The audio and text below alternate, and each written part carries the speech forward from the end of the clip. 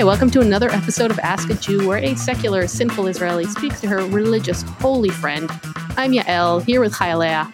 I don't have a funny intro for us today because this is an emergency episode, right?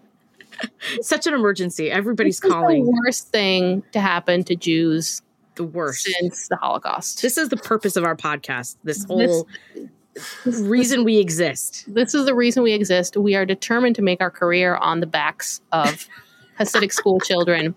But some of you may have heard or read even the New York Times piece about yeshivas in New York that is causing quite a stir. And Chayalea and I... Front page of the New York Times on 9/11. On 9/11. Let's just acknowledge that. God forbid. First of all. Over the fold, by the way. Over with a big picture. With a big picture of Jews. With, I don't know why they had to put horns on them, though. I thought that was inappropriate.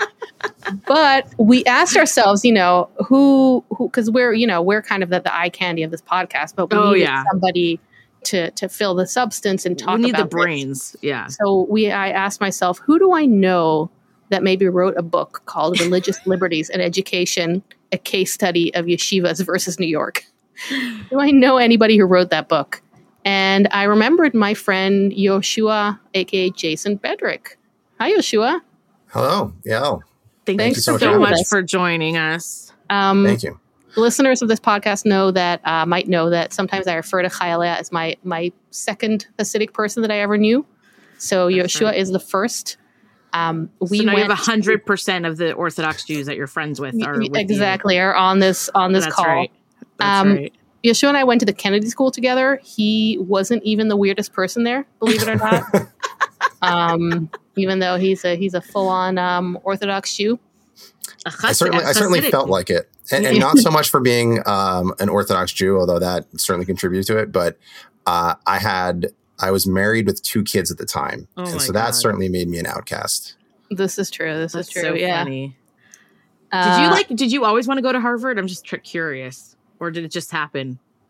I didn't always want to. Actually, I went to business school for undergrad because the goal was to take over the family business like a nice Jewish boy is supposed to do. And then 9/11 happened, a couple weeks into my freshman year, and I decided that I was more interested in public policy and et cetera. And you got into Harvard even though you didn't learn how to speak English until you were 30, right? Right. According to the New York Times article, which is pretty incredible. I should say I did not grow up observant. I grew up in a very secular household. So I went to public school for 8 years, and then I went to Catholic high school for 4 years. And you won. If I remember correctly, you won Religion Student of the Year or something like that? Upon graduation, I was the first non-Catholic at Bishop Girton Catholic High School to receive the Religious Studies Award for the student who did best in the religious studies. That is amazing. Wow. That is pretty amazing. And also I remember we had in our class, I'm sorry, I forgot her name, but we had a fairly religious Muslim woman in our class. Yes, and Sarah. Sarah, yeah. And she and Yoshua were like best buds. That's so cute. Because they were both like, it was like such an unlikely friendship, but they were both the 2 religious people, which was pretty rare at Harvard. So nice. Yeah. That's awesome. But that lasted until the one of Israel's many wars against Hamas. Yeah, we're all used to losing friends. Yeah. But thank you so much for being with us. If you haven't been, if you're not following Jewish politics or kind of days of the Shiva that people are sitting now over this New York Times article, there was a pretty extensive, thoroughly researched article published in the New York Times, an expose about Hasidic schools, specifically in Brooklyn or parts of New York, and their kind of abysmal rates of failure when it comes to standardized tests. It's been causing quite a stir in Jew Twitter, in Jew world. I even saw something about it today on Ynet in the Israeli news. Being, a out of the closet anti-Semite, I have many feelings about that. But I am no expert. I don't know anything about these schools. So calling upon the experts here. So let me ask you a question, both Yoshua and Chayale, I guess. Before, we knew about this article before it came out, right? Because people were talking about it and they had sent it to some people in the community for comment. Before you read the article, what were your thoughts? I was one of those that got the like 3 different people sent me what the New York Times had sent out to various yeshivas asking for comment. So it wasn't the entire article, but it was like, here are all the horrible things that we're going to say about you probably this weekend, and you've got till noon tomorrow to give us a response. So actually a number of people, myself included, actually just went out and wrote an op-ed in advance of this, since we knew what was coming. But yeah, I mean, my view is that it's a very biased take on the situation. I guess we should probably give our listeners a little bit of background here of what's going on, which is that, I mean, for a number of years now, there has been a push to have a number of yeshivas, which are Jewish day schools, teach more secular studies. Now, it should be noted that the vast majority of yeshivas are teaching secular studies. There is a small number of Haredi or Hasidic yeshivas. Those are not synonyms, but it's a little complicated to dive into what all that means. But there is sometimes you hear them called ultra Orthodox. That's like ultra MAGA. Yes, it's ultra. That's essentially what the New York Times is signaling when they call somebody ultra Orthodox. I've never heard anybody in the community ever use this term. It's essentially a pejorative. What do you call yourself, though, Yoshua? Honestly, because I struggle with this.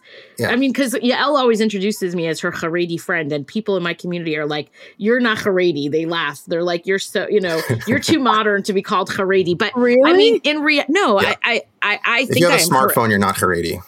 Right. But on the other hand, we're Hasidim. I mean, I'm definitely Hasidic. So it's an interesting, it's a funny combination of. Right. And it's interesting from the outside looking in. And I don't mean this. I mean, this sounds funny, but it's true. I think for every community looking at another community, we generalize, right? So everybody who's not secular is Haredi, as far as I'm concerned. And I'll even generalize when I'm speaking to the outside. So a lot of, we're getting really into the weeds here. Chayla and I are both Lubavitchers. And Chabad Lubavitch is a Hasidic group.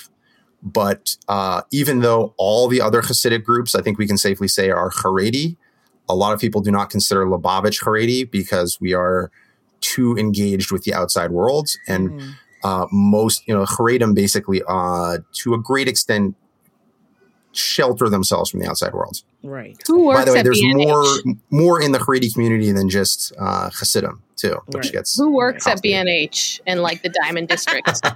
And no, this is an important question because people interact with the outside world. Haredi Hasidim. I mean, mostly, yeah.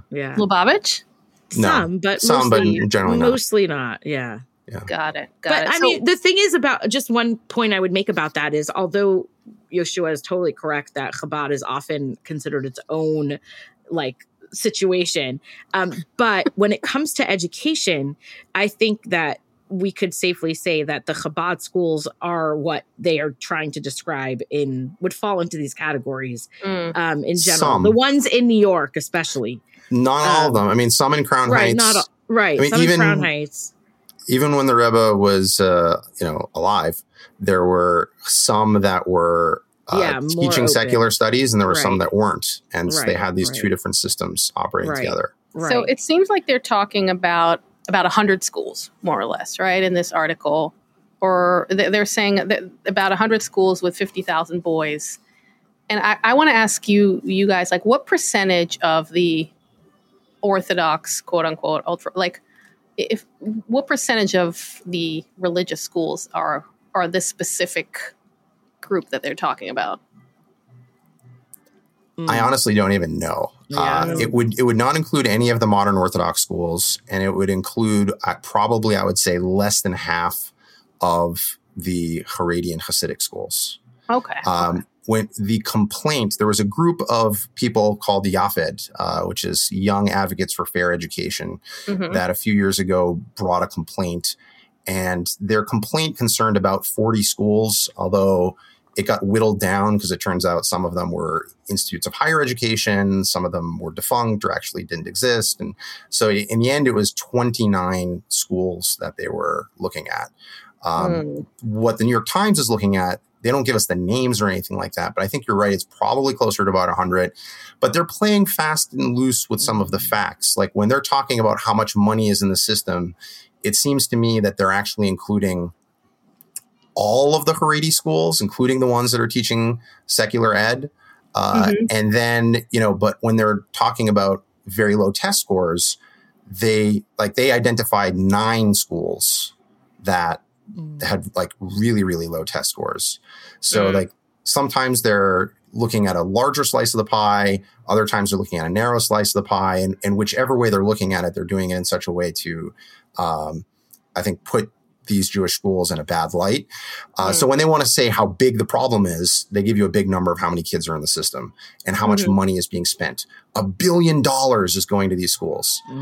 But you literally have to go to paragraph 29 to see that they say, well, the public schools get a lot more money. They don't tell you how much. So I did the math. I don't know what their numerators and denominators actually are because they don't tell you.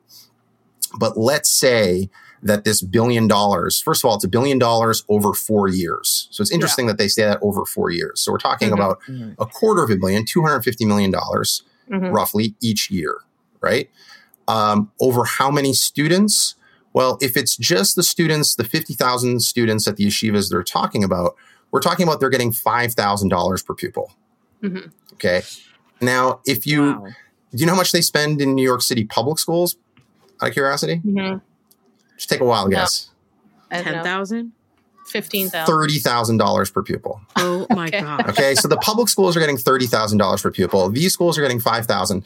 And that's assuming that they're using the 50,000 number. They might be talking about the larger system, which has a lot more students than that. And so it could be significantly less than $5,000. And most of that is for things like food, transportation, security. Like this is money.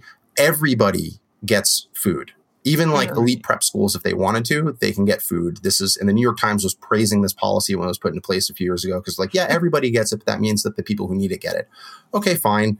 But what? So we don't want everybody should get it, but not the Jews, is essentially what they're saying. The Black Panthers can do it. The Satmars can too. But if you cut out all the non-instructional money that they're getting, it's table scraps. I mean, it's almost close to $0 per pupil. But the New York Times is making a huge deal because there was this group, as I mentioned, I got, of course, Yafid, which is mostly we'll call them ex-Hasidim. Some are still Orthodox and in the community, modern Orthodox. Some of them left entirely. But they're upset that they felt that they were denied the kind of education that they wished they had. Many of them describe the struggles that they have entering the outside world, finding a job. And so they were like reaching out to different media outlets like the New York Times, like even the New York Post, and trying to pressure the Board of Regents to adopt regulations on these schools that would force them to teach more secular education.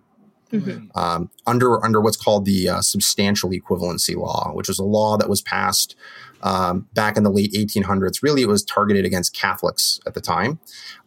And because, the Catholics started running their own schools, and the Protestant, the WASP elite establishment got really nervous about this. And they said, well, we want you to teach the same things that we're teaching. And so you have to teach something that is, quote unquote, substantially equivalent to what the public schools were teaching, which at the time were basically Protestant schools. But actually the Catholics were happy with that arrangement because at the time, the Catholics wanted to show, oh, we're good Americans. We're just like the rest of you. We do all the same things that you do. We just do it in a Catholic way. Obviously, when it comes to the yeshivas, they want to do something that is substantially different from what the public schools are doing. And so that becomes the source of the controversy. So what you're saying, if I understand you correctly, is that it's kind of like a laser focus on something that is you're not necessarily denying the type of education that's maybe not sufficient in English and science, but you're saying it's a very, very small part of public spending and of the Jewish education system? I would say it's a very small amount of public spending when you compare it to the total, what they're actually spending on those schools. Like the New York City school system alone spends more than what like entire states spend in terms of public spending.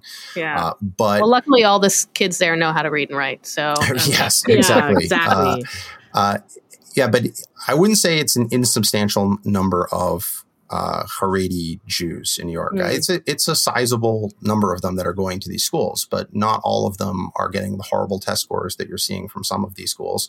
And frankly, look, I mean, I take these test scores with a grain of salt because I don't deny at all that these kids would do poorly on those tests.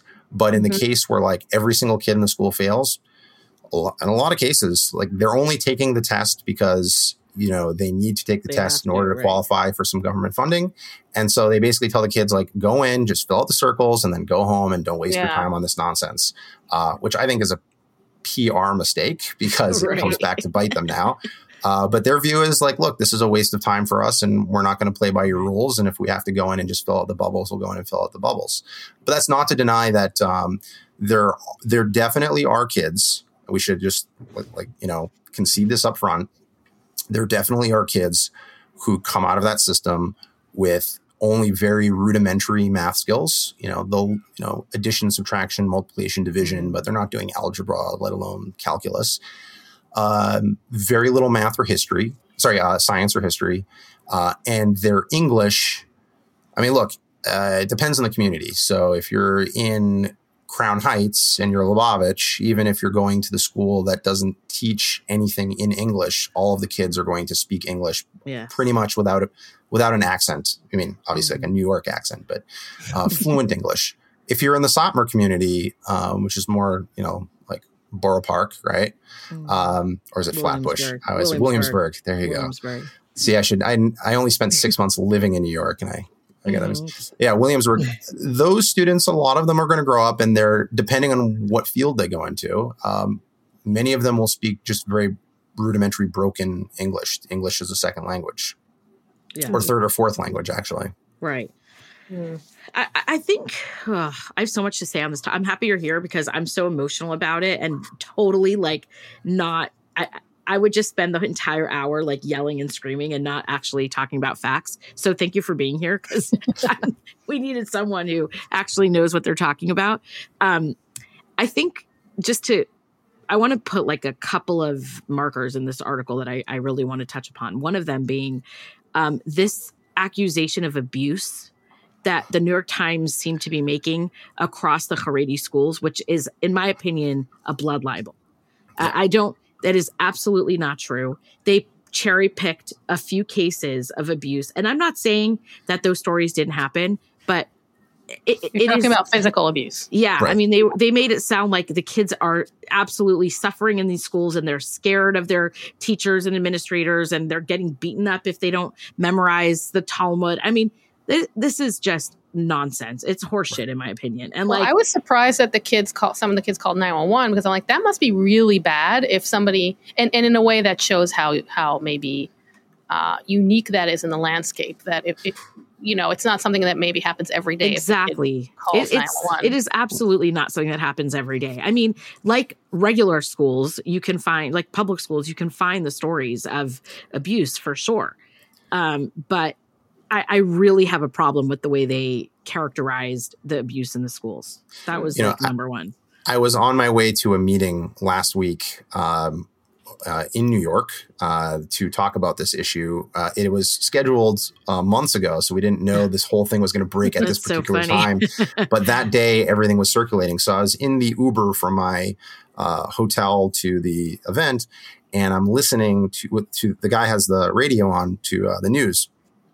And it's, there were these kids and they were public school kids and they, they were stealing from a cabbie and they ended up beat the cabbie to death. Right. Oh, and then others that, had robbed a liquor store. And then there was a public school kid who was like 15 sitting outside of the public school and some other students came over and shot and killed him. Oh, and this was just on the ride over. So, any system that's large enough is going to have some sorts of examples. But I'll tell you, You don't hear examples like that coming out of the yeshiva community. Exactly.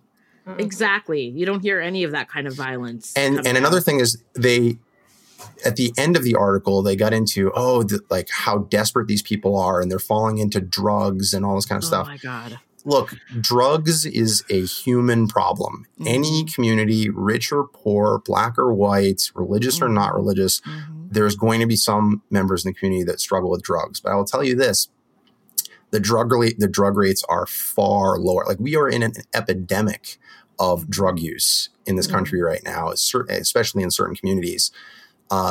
It definitely happens in Hasidic and Haredi communities, but it is far, far lower because there is much more social capital. And a lot of the things that we're going, like in this article, first of all, Jews live in enclaves.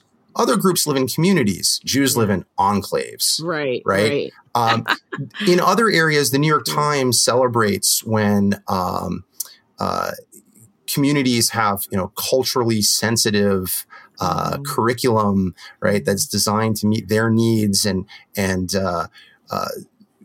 criticizes test scores for being, when certain communities don't do well on the test, it shows that the test itself is racist.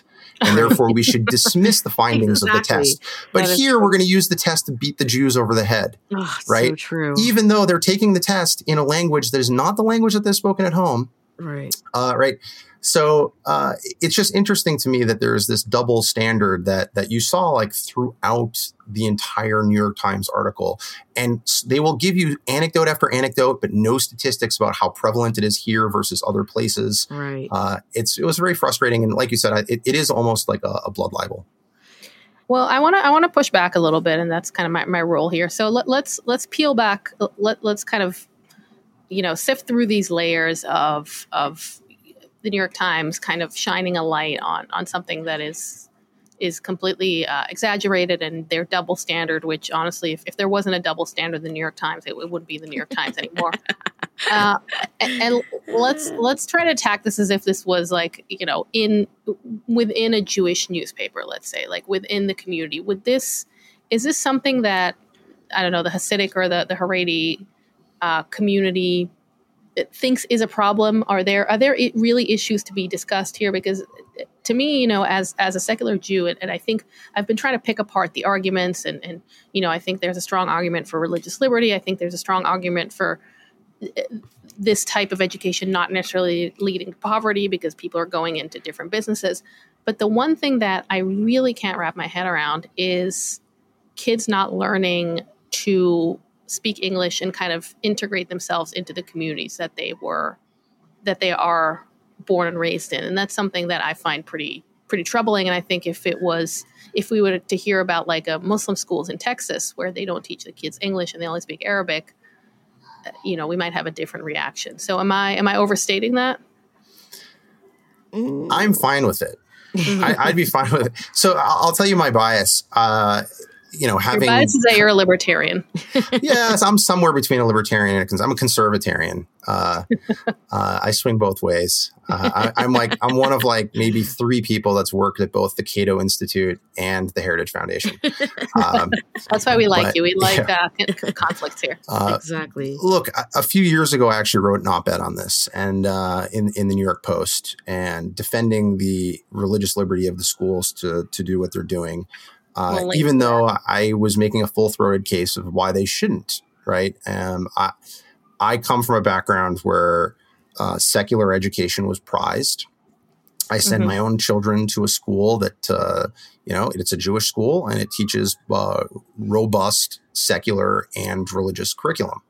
And so my view is that these can be integrated and both are important. And that's the way I live. And I wanted... but I just didn't think the government should be forcing these other schools. The government shouldn't force them to do it. But as a member of the community, I would like to persuade them to do it. But actually over time, and actually through the process of, editing this book and meeting with lots of people in the community and whatnot, I actually take a different view.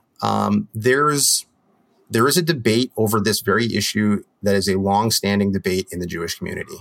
And by long-standing, I don't mean a few hundred years. I'm talking a few thousand years. This is a good Jewish debate. It's a good Jewish how we debate. like them, yeah. So in the Talmud, you've got a debate between Rabbi Nehorai and Rabbi Yehuda. And Rabbi Yehuda says that he teaches his children Torah and a trade. And Rabbi Nehorai explains that he teaches his children Torah alone. Now, the majority follow Rabbi Yehuda, and I follow Rabbi Yehuda in that sense. But it's always been the case that there's been a minority in the Jewish community that has followed Rabbi Nehorai. And I think that that is a good and healthy debate to have. I think it's a good and healthy thing that there are different parts of the community that are taking different strategies. Look,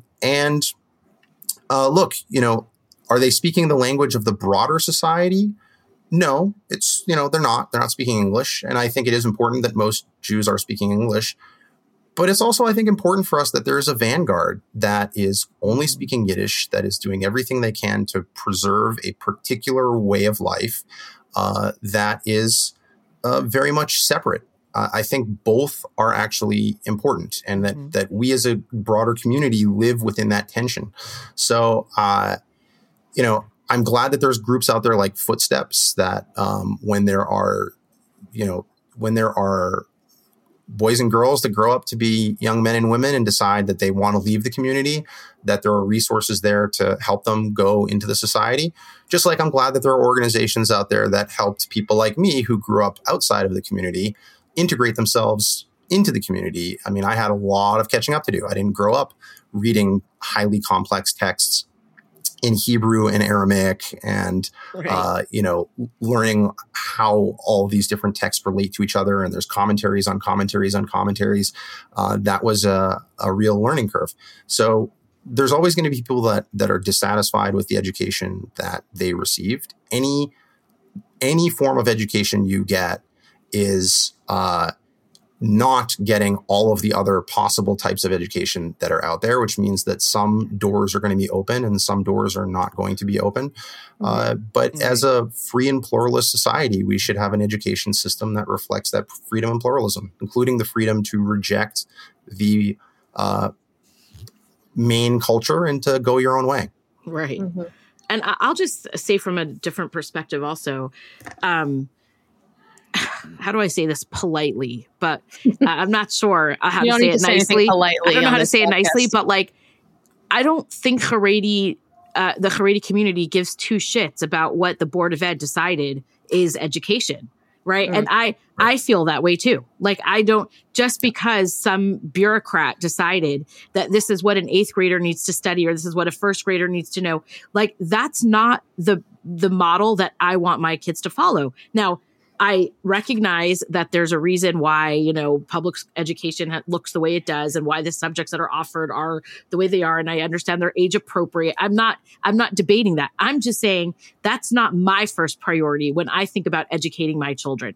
What I want for my children is a robust Jewish education. I want them to have Torah values instilled from a very young age. Those are the things that I'm worrying about first and foremost, right? I wanted my kids to learn how to read and write Hebrew at the same time that they were learning how to write English. English was secondary to me because I knew that eventually they would learn how to read English and write English, which they did in normal age, kindergarten or whatever. But it was much more of a priority for me as a parent that my kids were studying the weekly Torah portion every single week in school and understanding how to start, opening up a Torah and understanding what the words are and following along and understanding the Talmud story. So you have to, it's very easy to sit on the sideline and be like, how could you not care about social studies? And Well, we just don't.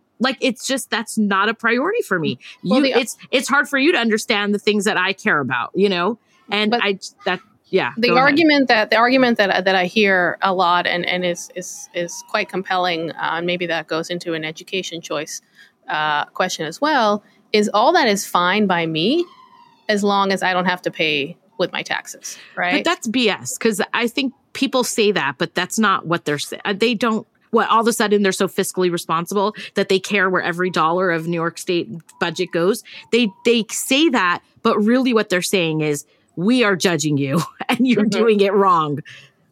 I think both of those things can be true. Yeah, I mean, I think when the New York Times makes that argument, I think it's a pretext for other biases they have. I think there are others out there that legitimately do worry about this. I think it's worth pointing out that, I've got here some statistics from Pew, okay? Mm-hmm. And they were looking at households. It's from a number of years ago, but it's the last study of its type, right? So in the U.S. general public, 56% of households earn less than $50,000 a year.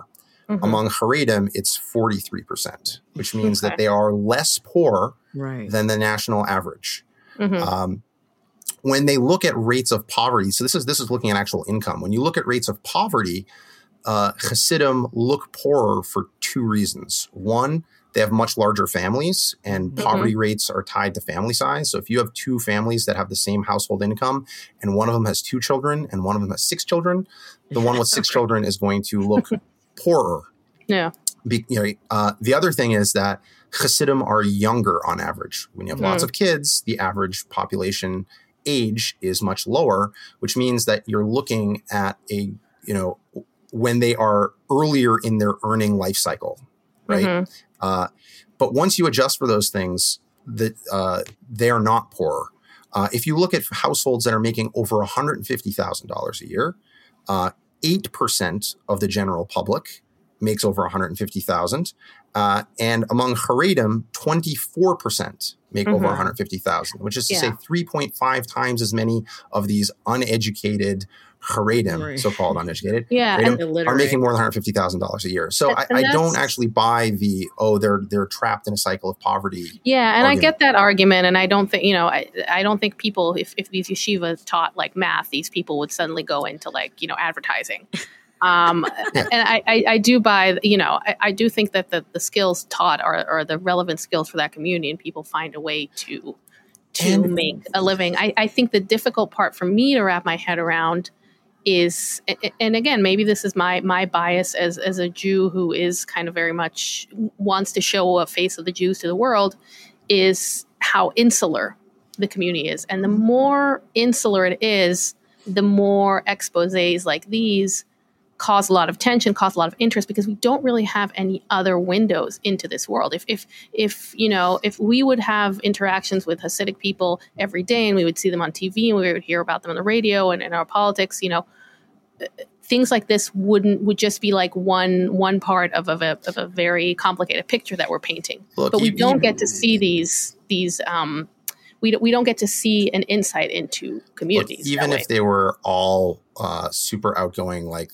Lubavitchers are, there's such a tiny percent. Look, American Jews are 2% of the population, probably less these days. Orthodox are 10% of that. So we're talking now 0.2% of the population. Haredim are even a smaller percentage of that. I mean, so you're talking about, even if all of them were outgoing, it's a tiny, tiny fraction. It can't all be Chayalea. Right. Well, the reason they're getting all this attention and the Amish aren't is because the Amish are out in the woods somewhere else far away from New York. Exactly. And in Brooklyn. I think what it really comes down to is they're right here in the heart of New York, saying to the New York Times and their friends, we reject your culture. Right. We reject your values. We're not going to live like you. We're not in the rat race chasing, status and money and stuff like that. Like, we have very different goals and a very different lifestyle, and we're going to live the way that we want to live. And that is, it's the thumb in the eye in a way, just by walking down the street in the middle of the summer, wearing a fur hat and a long coat, saying to the New York Times, like, we reject your values. And I think that's why they're getting all of this attention. Yeah. And I think there is and we should acknowledge that there is a part of the community, and I think it's a small part. I know the New York Times wants to make it a big part. Netflix wants to make it like it's the biggest part. There's a small part of the Hasidic community that can't handle being part of the Hasidic community, and they do leave and they do venture out into the world, and it is difficult. And they all get book deals. Yeah, exactly. Or movie deals. It is difficult, and many of them do have. But there's listen. I some of my closest friends have come from that part of the world because they ended up at my Shabbos table. And, we sat around talking, and there's a lot of pain and a lot of trauma. And most of it comes from family life or, situations that it would be the same regardless if they were, Jewish, Amish, or Muslim or Sikh. Okay. Because some families and some people are just dysfunctional. And does our community white, middle income, secular? Exactly. And I'm not saying that we handle it exactly perfectly. I think there is room to grow for how we handle kids who don't want to be Orthodox and don't want to be religious. And it's hard. I mean, it's a hard balance. If you have a family of 6, 7, 8 kids and, one of the older siblings decides that they're not keeping Shabbat anymore and they start coming home and they're on their phone on Shabbat at the table without their kippah. And it's like, we're learning how to navigate these difficult situations as well. I mean, and there's been a huge shift within the Haredi community around this. I mean, within my own adult lifetime, okay, when I was a 20-year-old, if someone wanted to leave the community, they were gone. They were not around. Today, the rabbis encourage families to love unconditionally and accept your child the way they are and deal with the issues, regardless. And I mean, I can't tell you how many organizations exist just on this topic now. Okay. Whether it's drug related, whether it's trauma related, whether it's, just a kid who doesn't want to be religious anymore. There's a lot of support within the community for the parents or the kid. And again, are some people going to slip through the cracks? Yes. Are there going to be some kids who grew up in terribly abusive homes? Unfortunately, yes. I wish I could say that didn't happen, but we're humans, and it's like any community, you're going to have that population. But I think that overall, to look at the community, you can't help but notice a healthy lifestyle for most of the families. Their kids are happy. The kids are functional. I go on and on in this podcast about the benefits of Shabbat, the benefits of living in a community. During COVID, the way the community came together and helped each other. I mean, there's just the number of benefits to our community. Yeah. So we make sacrifices.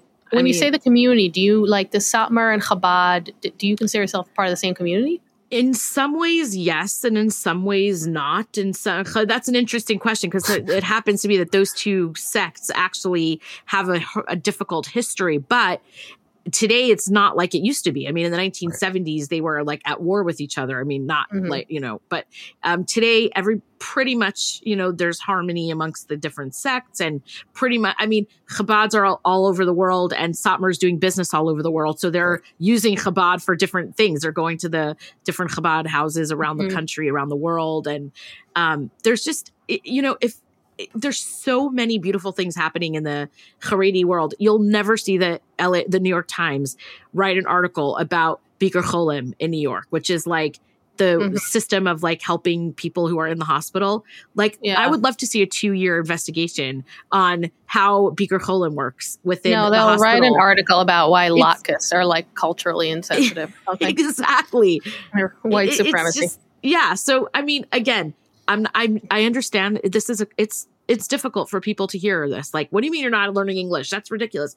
I was telling Yoshua and Yael before we started that, my husband, he will hate that I'm talking about him, but he gets annoyed, but I have to use him as an example. But my husband, he doesn't understand English, so it's fine. Yeah. He grew up in London. He went to a very Haredi school that had no secular education whatsoever.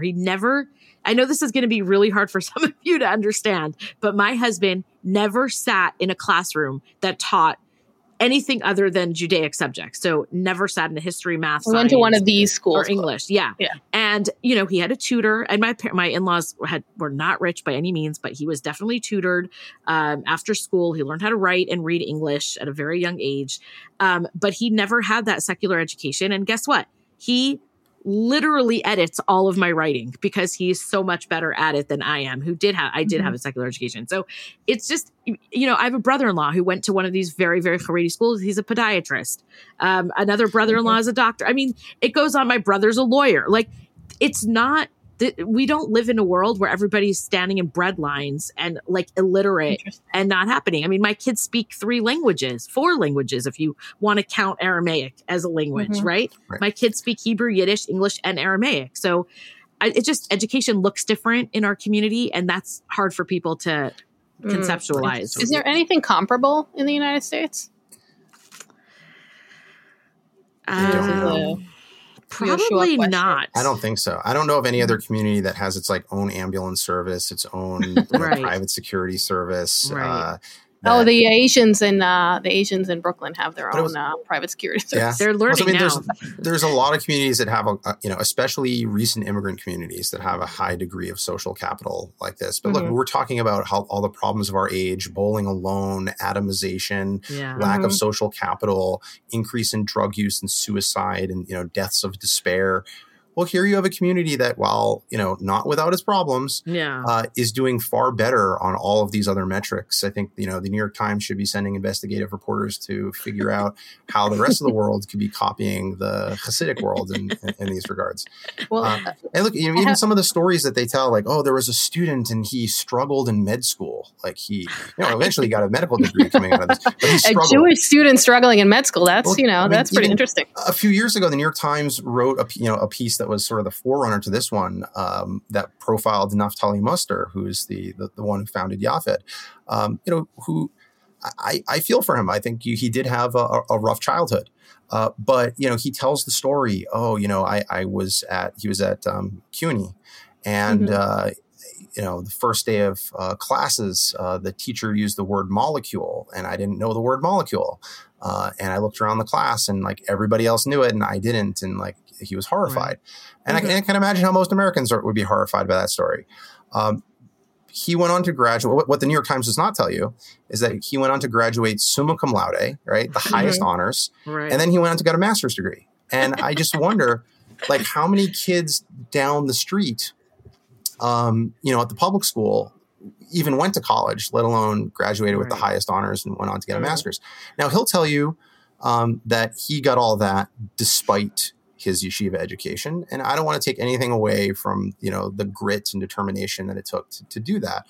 But I would argue that what he takes for granted is that, to a great extent, he was able to accomplish that because of his yeshiva education, right? Now, the yeshiva education is not going to give you the content in math and history and a variety of other things that you're going to get. What it is going to give you, though, is the ability to learn how to learn, to sit for long periods of time without distraction, to focus on a highly complicated text that is not written in your native tongue, that's actually written in two different languages, right? Something that we used to prize at like the top private elite schools that would study Latin and ancient Greek, and you'd be reading these ancient texts in these languages and engaging with them, and you're studying with a partner and you're attacking the text from multiple angles, and then there's this commentator who understands this debate between Rabbi A and Rabbi B this way, but then you've got this other commentator that understands it another way, and so now all of a sudden you've got four positions, but then somebody else comes along and they understand it another way, and so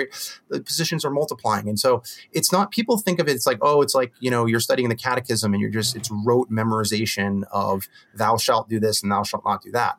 No, it's like a higher level humanities course. So if you can learn to do this and you make a habit of doing this for many, many years, when the time comes for you to leave the nest and go out into the world and you decide you want to go into another field, even though, again, the content's not there, the habits of the heart are there.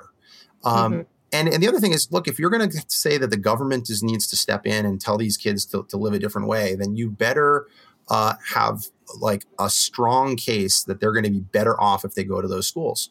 If you look at the schools in Borough Park, okay, I think it was from like 2016, but the English language learners in Borough Park at the public schools, do you know what the proficiency rate was in math?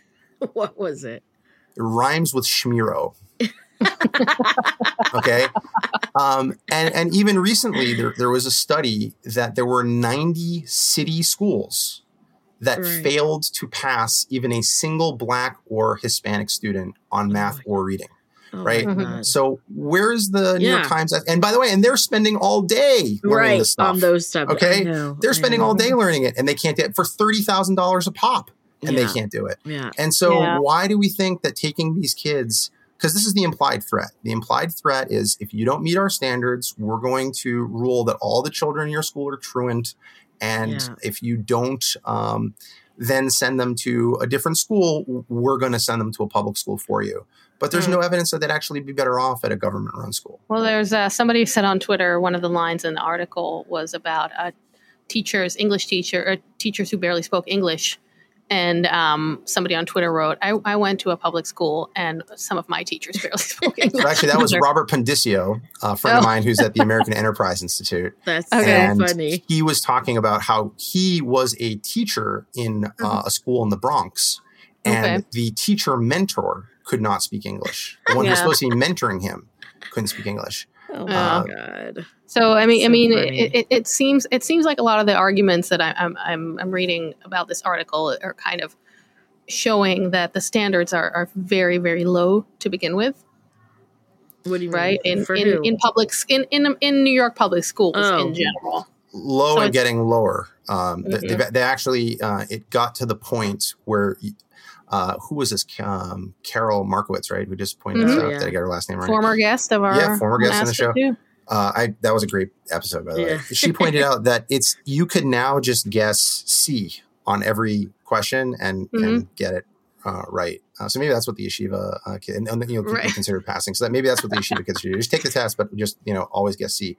So they're lowering the standards. But here, one of the things I want to mention too, it aggravates me to no end when they say that these kids are uneducated. And you've seen that the New York Times didn't do it this time, but they've done it before. And it's like, no. They're differently educated. They're learning something. They go to school. Their day starts before the public school kids, ends long after the public school kids. They're actually highly educated in a different sphere of learning. They say they're illiterate. No, they're literate in 3 languages. That's right. Yiddish that they speak at home, and then Hebrew and Aramaic. Now, they're not walking around speaking Aramaic, but they are able to read and understand highly complex discussions in Aramaic. So I would consider them to be literate in Aramaic. It cracks me up because I have 4 sons and they all study Talmud, during school hours. And it cracks me up because sometimes at the table, they try to have like a conversation in Aramaic.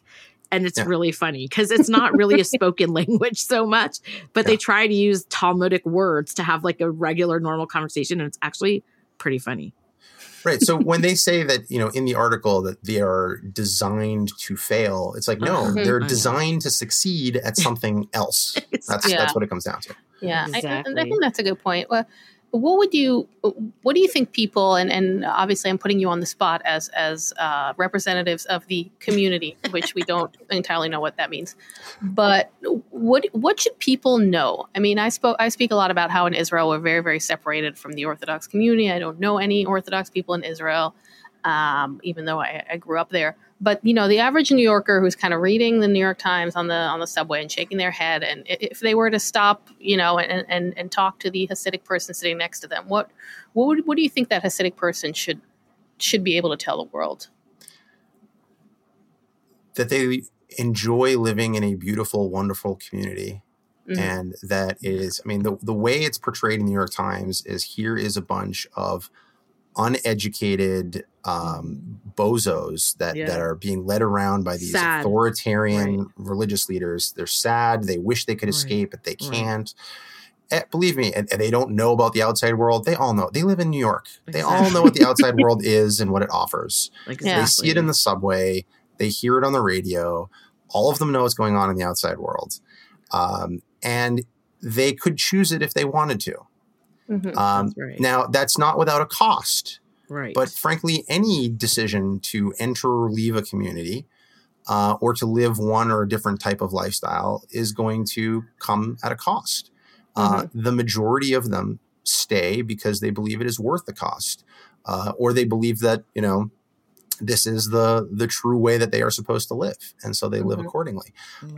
But that the other thing is, they're just humans. Like, go get to know them, say hello, have a conversation. Don't be shocked if they end up inviting you over for a Shabbat dinner. And, that we're just, normal human beings who like to live and laugh. Jews, they're just like us. Jews, exactly. Yeah. It's funny. I had this funny story that, like, I was just thinking about it the second, but, I work at Cal State Long Beach, which is the university here. And, I was hosting this kid from Brooklyn who was having lots of trouble at his house, at home, and he was thrown out of school, whatever. And he came to stay with us for a month or so. And so I was taking him with me to work. He was like 20 or whatever at the time. And he came from a very sheltered family and they really didn't know much about the outside world, but he was trying to look like he wasn't religious. So he like wasn't wearing a yarmulke, and he was like wearing jeans and a t-shirt. So if you saw him, you wouldn't know what his background was. So he came to work with me one day, and we were on campus, and I was introducing him to all my Hillel students who are all, secular Jews. And they were chatting with him and hanging around, and they were talking about music. So one of them said, well, do you like the Beatles? And he said, who are the Beatles? What are the Beatles? I don't know. I've never heard of them. And they were like, what? You've never heard of the Beatles? They were freaking out. And he was so embarrassed. I remember, this is like a sad story. Like, he was so embarrassed in that moment. So I said to them, well, do you guys know who Mordechai ben David is, and Avram Fried and Shweki?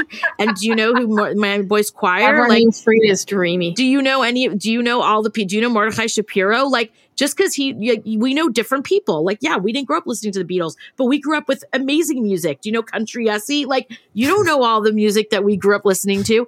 And I think like that moment, like really, he was like, oh yeah, that's true. It's not like I didn't have music. I had plenty of music in my life. It just wasn't the same music that you guys listened to. And I that was a very profound moment, even for me, actually. Because like, I've had moments like that. And I grew up here in California, so it's a little different. My parents were, Chabad rabbi and Rebbitzin. So my home was like much more open. But like, I remember my friends talking about things, and I had to pretend that I knew what they were talking about when I really didn't, Like what? I mean, like a lot about like TV stuff. I mean, I didn't have we didn't have a TV, and I didn't watch for sure like Saturday morning cartoons. Like, I didn't know any of the Saturday shows. You know what I'm saying? Like there were a lot of things that we had it was secondhand knowledge. I didn't have firsthand knowledge on these things. But so what? Like, looking back now, oh my God. I mean, I wouldn't trade the world I grew up in, the way I grew up, for knowing about Saturday morning cartoons. Like, who cares? I don't know.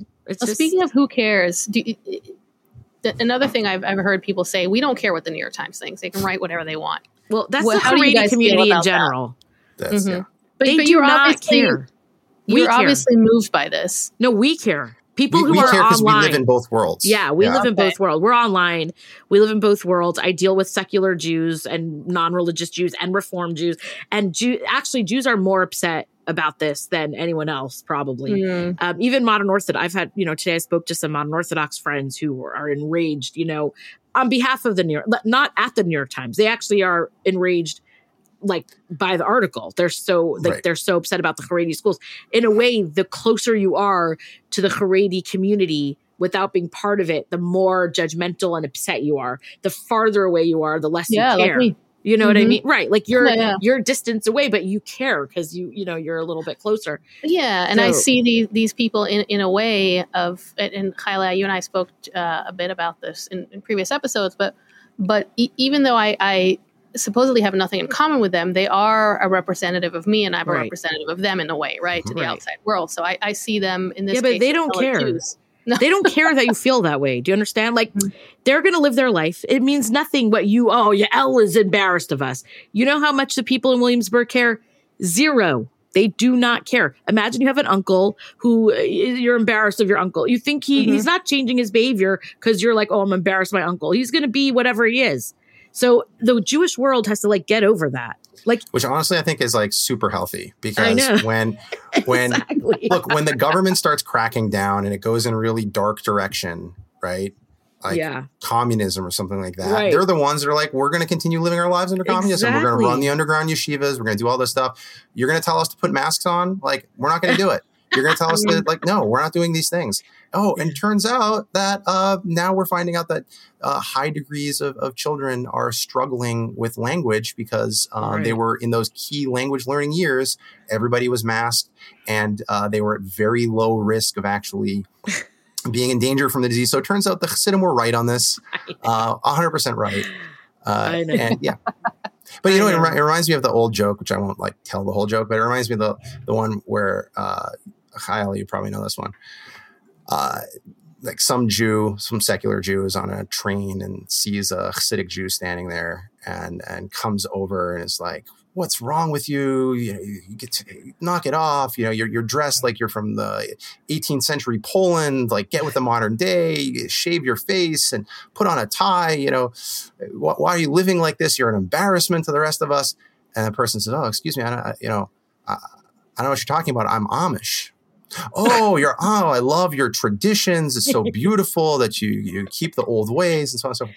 Exactly. So yeah, I think there is this element of it's like in family fighting, Yeah, it's like I'm embarrassed about my relative who's doing something it's a shanda for the goyim, and that's what it comes down to. That's why, look, frankly, that's why the New York Times is freaking out about this, and this isn't coming from some other outlets that may be less Jewish.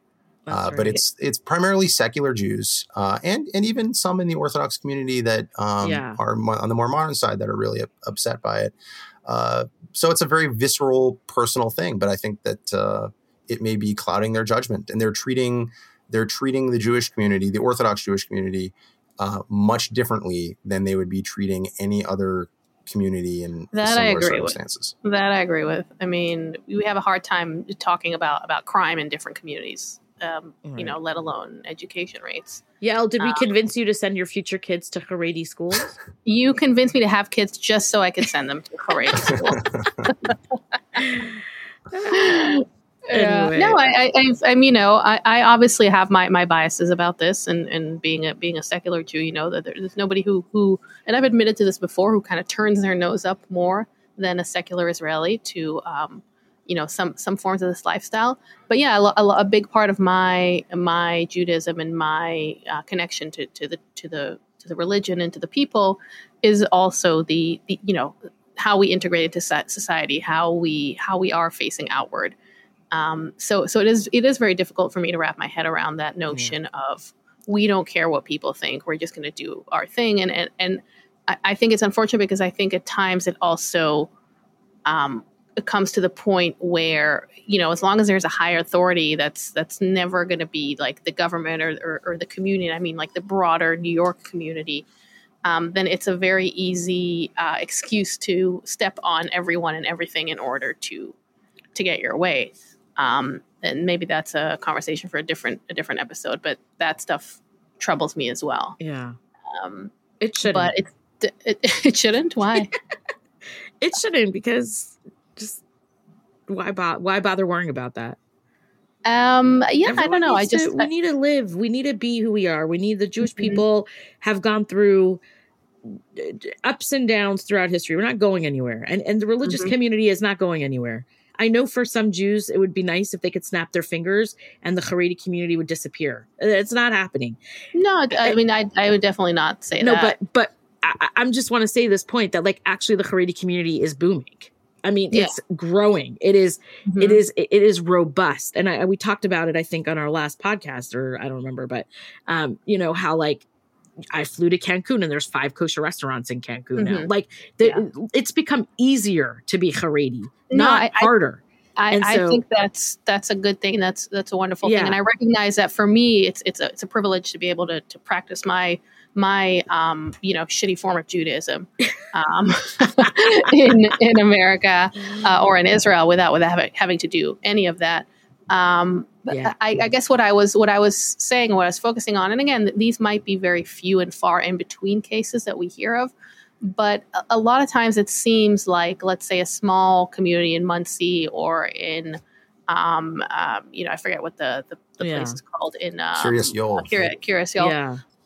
Are the sense of we don't care what the goyim think or we don't care what the other people think can come at the expense of goyim and other people, and that is something I have a problem with. There is a point to be made there. People have made this point about Israel too. Like, on the one hand, it's got the the whole world's against us, so we got our chip on our shoulder, and we're we don't care. And I think that is really necessary. It's a necessary attitude to have in certain times, especially when the world is out to get you. Or but it's not like the czar isn't in charge of Westchester County. Right, exactly. But then there are times. Look, the funny thing is, both Chayalea and I are in the Chabad community, which of the Haredi adjacent communities is the most worldly, outgoing. You're like the hippies. I'm I've got my my iPhone here and whatnot.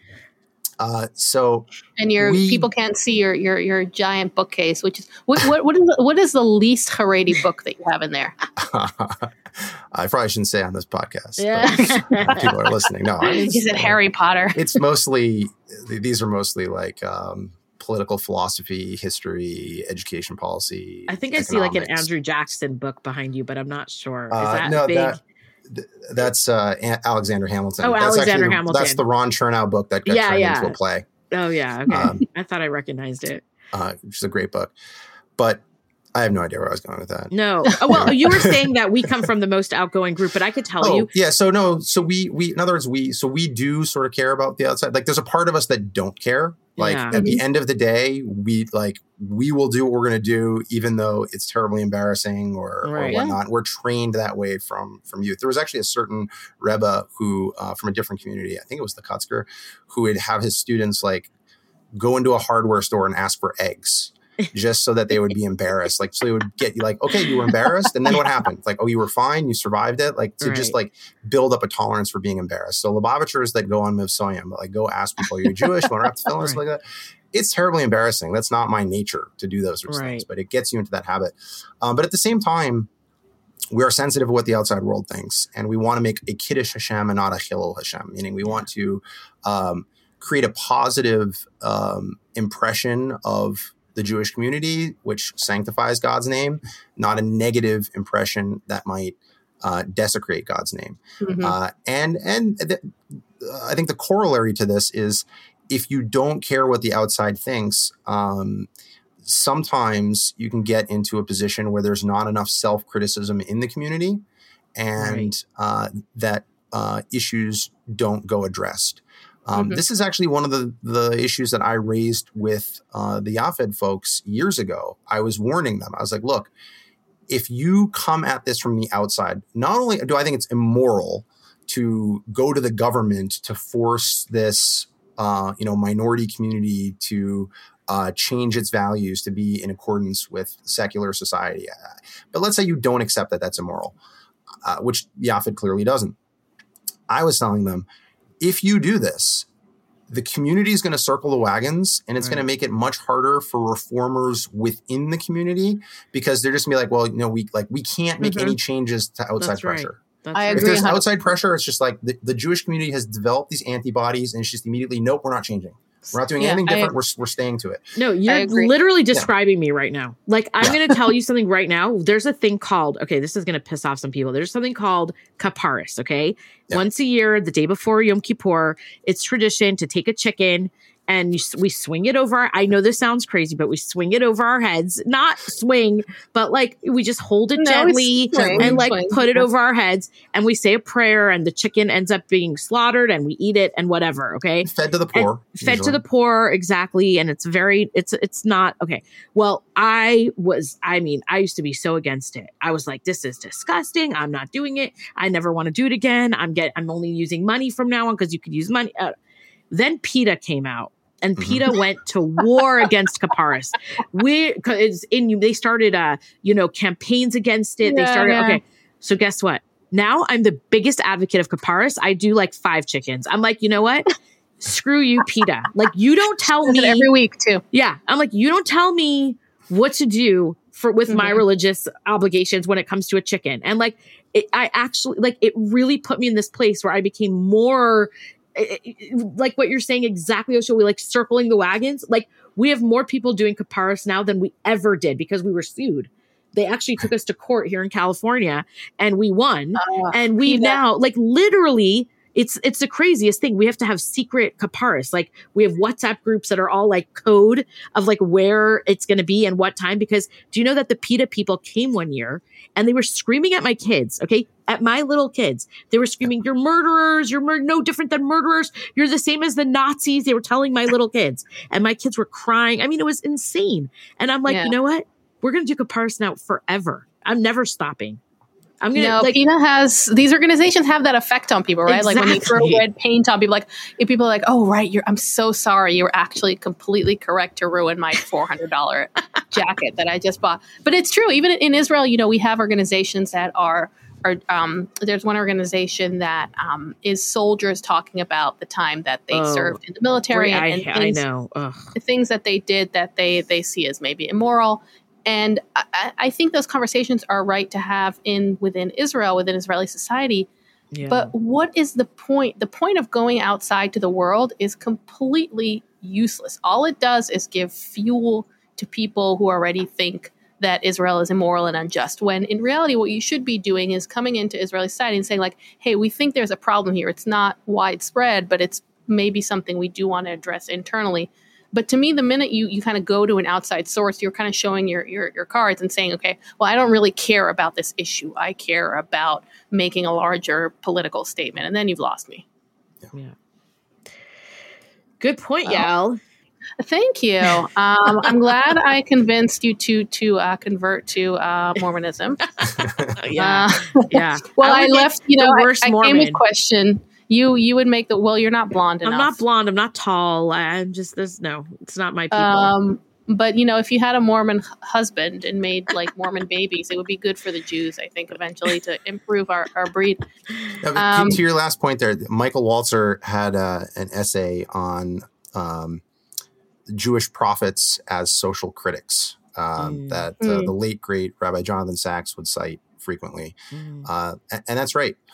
A community will take criticism, but only if they know that it's coming from somebody who sees themselves as a part of the community and 100%. is like, it's coming from a good place. Of course. And what you never saw, if you read through Isaiah or Jeremiah, especially, right? I mean, they are highly critical of Jewish society. Right. I mean, in really almost anti-Semitic terms. Sometimes they're describing the Jews.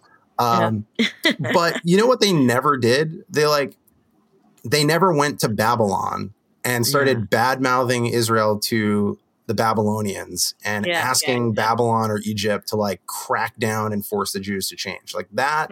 There was a clear line. They didn't. They stayed in the community, and so I think this is frustrating, and it's totally counterproductive to go outside the community. And frankly, and in this case, in the New York Times, like the Jews and Zionists, but Jews as well, if you want to separate the two, have quite the history of the New York Times, and I don't think any non-liberal Upper West Side RBG tote bag wearing Jew thinks that the New York Times is a valid source of information on all things Jewish and Israeli.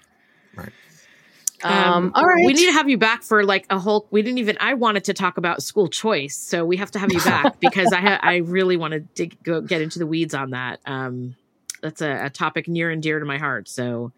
It's my thank you for being mission. Our first, not counting Kyla's father, our first Haredi guest, right? That's right. Yeah, although I'm probably not Haredi. Well, I've got a smartphone. Anyone who's not me is Haredi, okay? That's we've established that. Yeah. Anyone who doesn't watch Saturday morning cartoons is Haredi. That's so funny. Listen, you know what? Even in Chabad, I grew both of my grandparents on both sets of my grandparents. One set is Holocaust survivors who came from deep within the Hasidic world. My grandmother is from a Ger family. So my cousins on that side are Ger. And my grandfather was from what's called a Stoliner family. Very deep Hasidic roots. My mother's side, also Hasidic background. My great-grandfather learned in the city of Lubavitch in Russia. So there's a long history in my family. And I often wonder, what would they make of me? Because I really can code switch and I live in two worlds, and they definitely did not. Right. And so it's just an interesting, I grew up with legends of how my great-grandfather came to this country and literally quit his job every Friday because they would require them to work, 6 or 7 days a week. And he refused to work on Shabbat. And so he looked for a new job every single week. I mean, these are the stories that I grew up with, right? And look, and my grandfather would say, and look, right, his 5 children ended up all ultra-Orthodox Jews. All their children are religious. I have hundreds and hundreds of cousins from my great-grandfather, literally hundreds and hundreds of cousins who are all Orthodox Jews living in America. And to my family, that's a very deep sense of pride, right? I mean, that's something that we look at, we survived through the 20s, the 30s, and this is my American side, my mother's side, like, through the 60s and 70s when Jewish kids were leaving and becoming hippies, and like, we're still here, like generations later. And so I'm not going to, just because the New York Times decided, that my lifestyle doesn't suit their, view of how every American should be, like, that is just irrelevant to me. I mean, because I come from something much deeper than that. And I have something that I hold on to that's much deeper than that. The debates that I mentioned in the Talmud between Rabbi Yehuda and Rabbi Nehorai is going to continue long after nobody has even heard of the New York Times. Exactly. That's okay. Probably we have true. To go because we've already held you longer than we said we would. Thank you so much. If you have any questions or comments, or you like what you hear, or you don't like what you hear, follow us on Substack. It's askajew.substack.com. Give us a 5-star rating on Apple Podcasts. It really helps us grow. Even if you don't like us, just do it because, we're Jews and it's anti-Semitic not to. That's right. And you can also email us at askajewpod@gmail.com. Thank you, Yoshua. Thank you, Yoshua. Thank you for having me. Bye.